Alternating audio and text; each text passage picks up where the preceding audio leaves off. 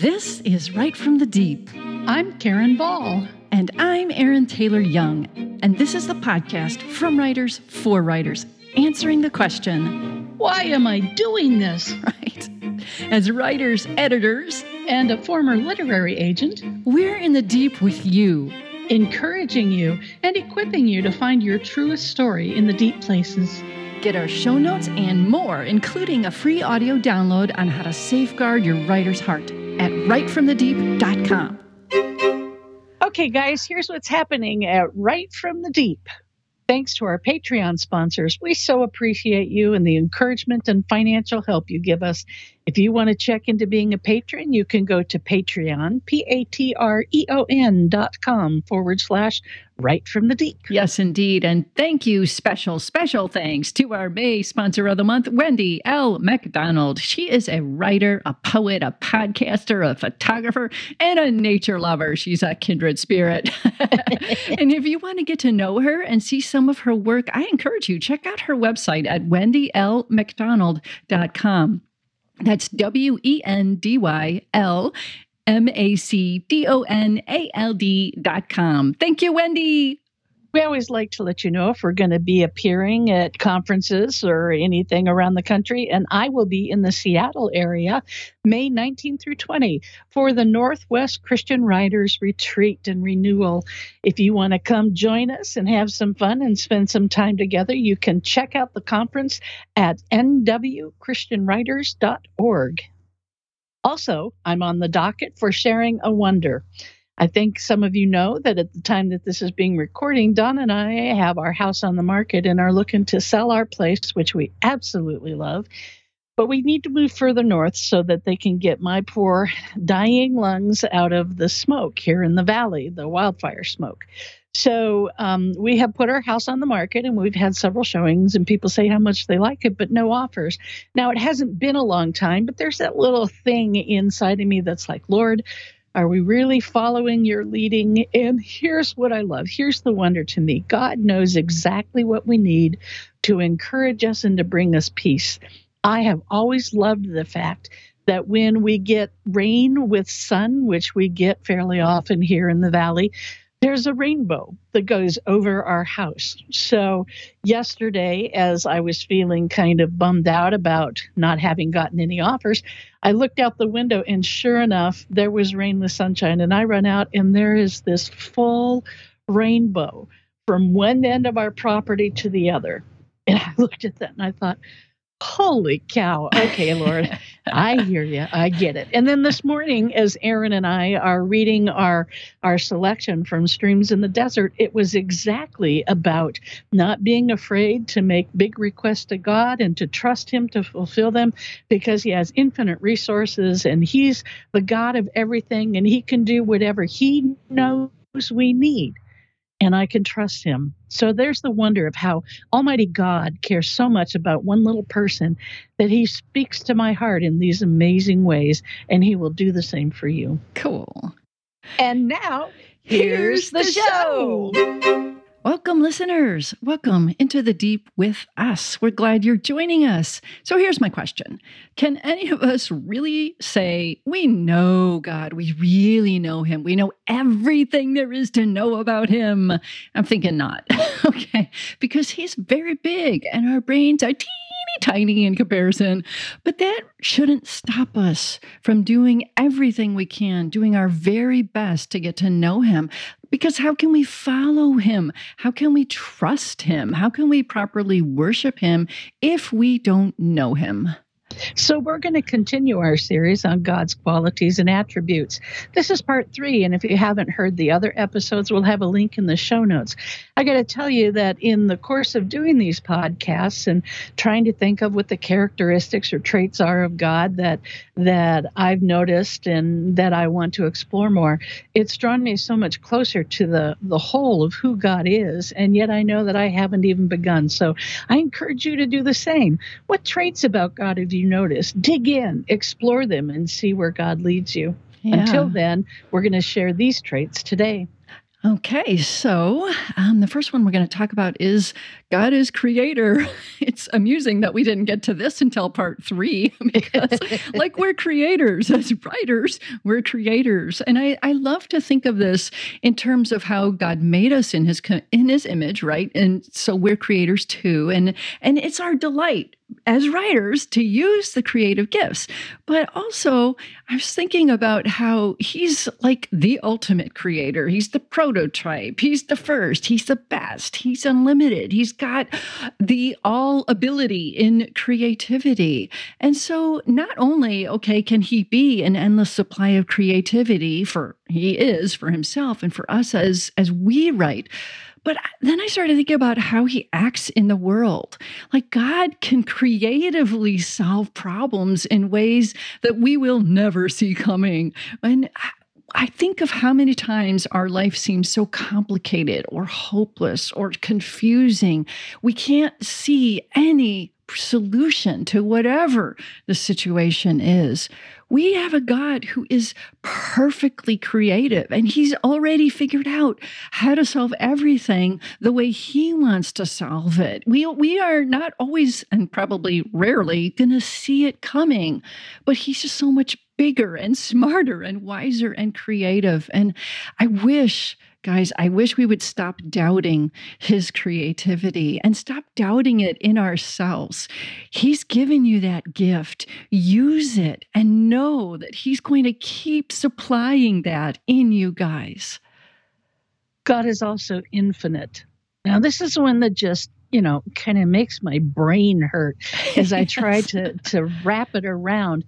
Infinite, no beginning, no end. Colossians 1:17 tells us He is before all things, and in Him all things hold together. Everything holds together in Him, but He was before all things. I want to give you a moment to think about that. God was before all things.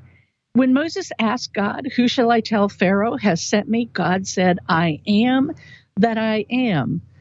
Now, that's as definitive as it gets. I am that I am. And what He used in there was Yahweh, Jehovah, and it's the most intensely sacred name to Jewish scribes. Many of them will not even pronounce the name. When possible, they use another name because it embraces the totality of I am that I am, beginning, middle, end, beyond the beginning. It's the hardest for our finite brains to grasp, the infinite qualities of God. And the fact that He has, as Aaron said, infinite resources to work out His will in our lives, to answer the prayers that we bring to Him as He sees best and in the timing that He sees best. It's not like God is trying to figure out how to use these limited resources and who gets them.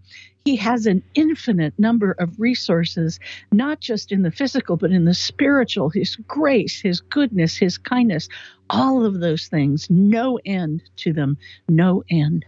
I think that one thing you could do with this word is think about the other things we've talked about as God being loving, infinitely loving, God being creative, infinitely creative. Right. It's just put infinite in front of everything and you'll infinitely big. I mean, there you go. Just put that word, like spend all day putting that word before every attribute. And it's just, maybe we'll get like some teeny tiny understanding of the infinite, incomprehensible that is God, so that we'll love Him and trust Him and try to know Him better.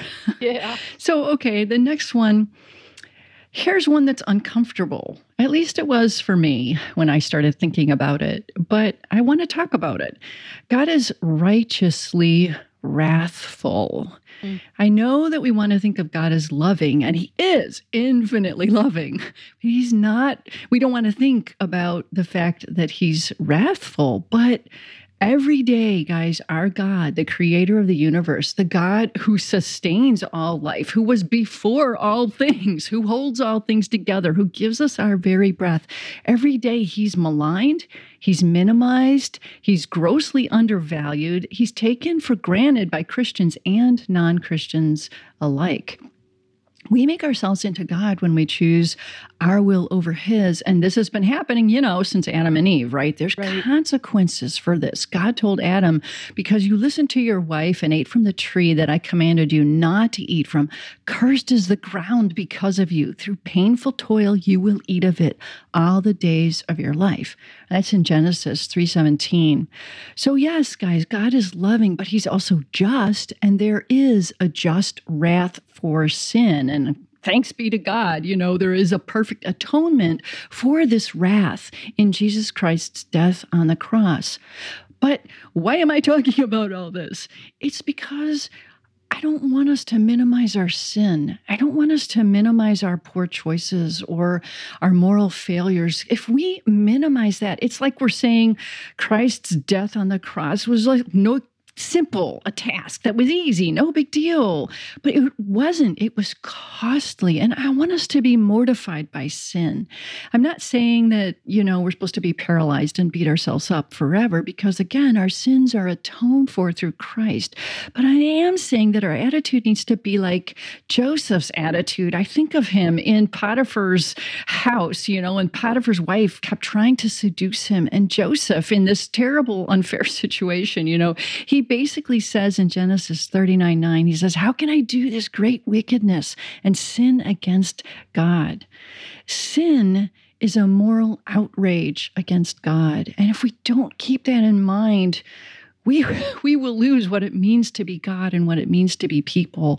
And we can't be properly humble, and we can't be grateful for what he's done for us. And God help our world and our country in the wrath that we deserve for this moral outrage. So I want us to keep it in mind.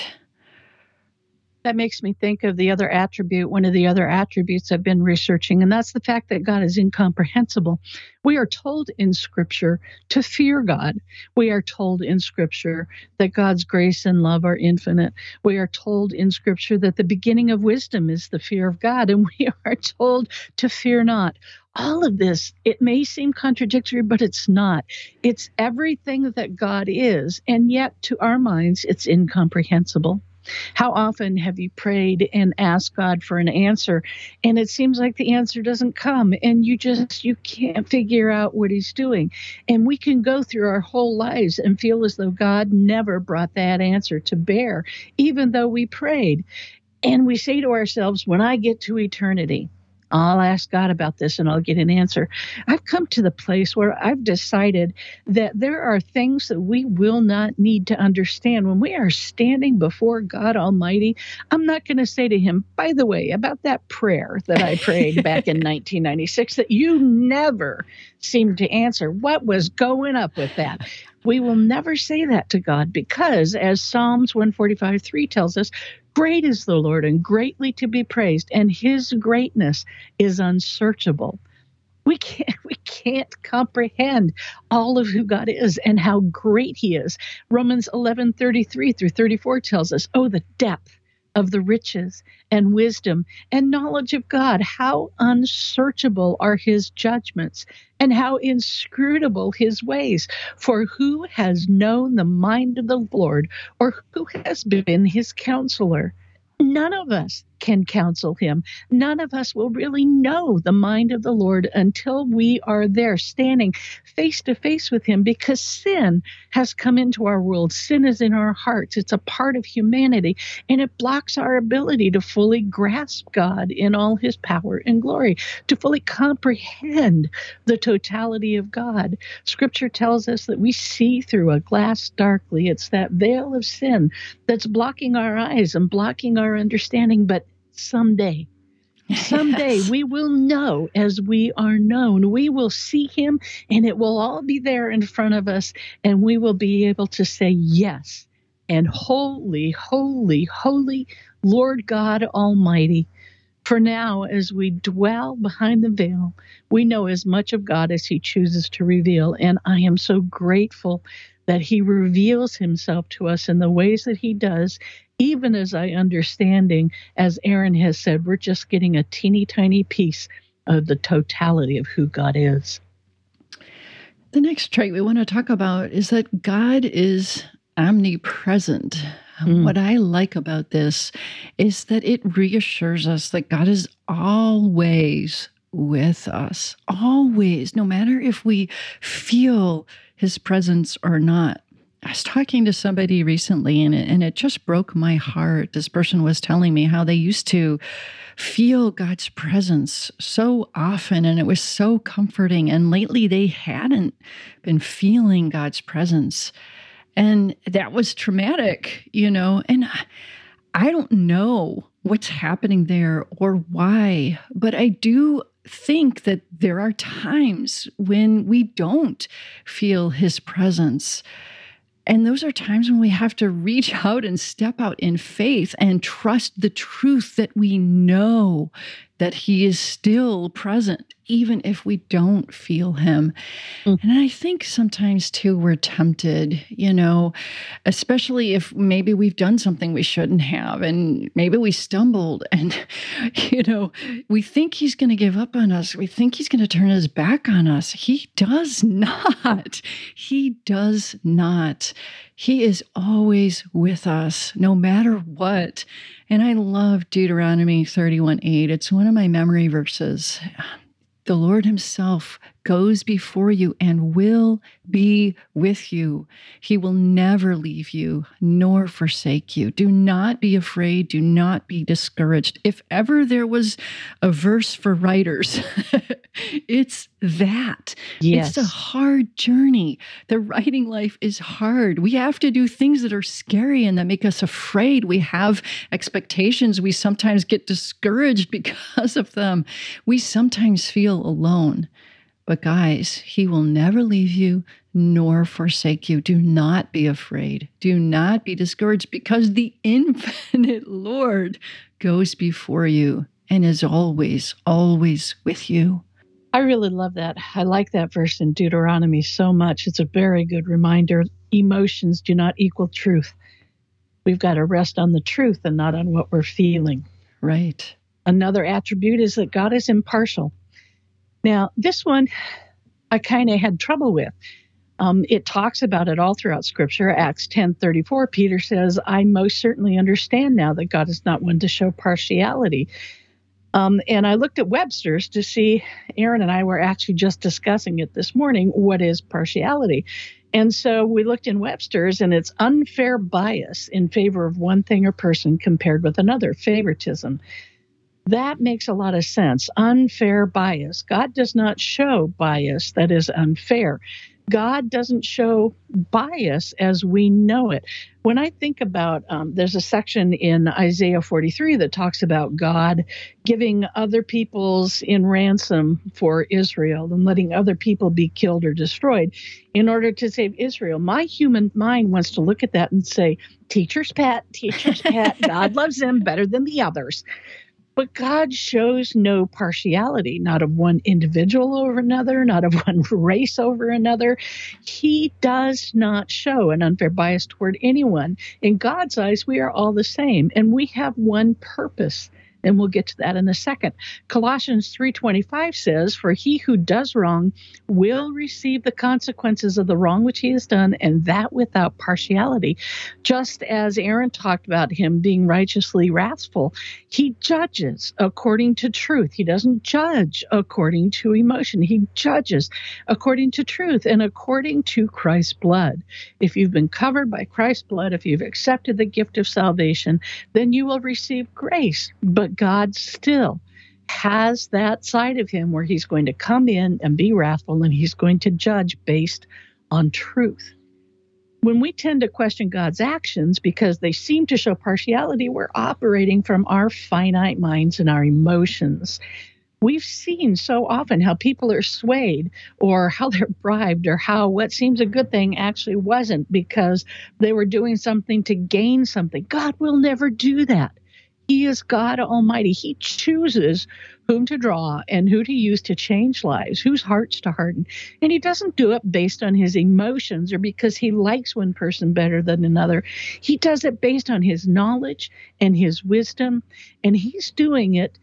He's the creator using creation to display his glory. God is impartial. He is infinitely impartial. He doesn't do things because he likes one person better than another. He does it because it's right and because he knows it's the best way to bring his glory and his salvation to the world.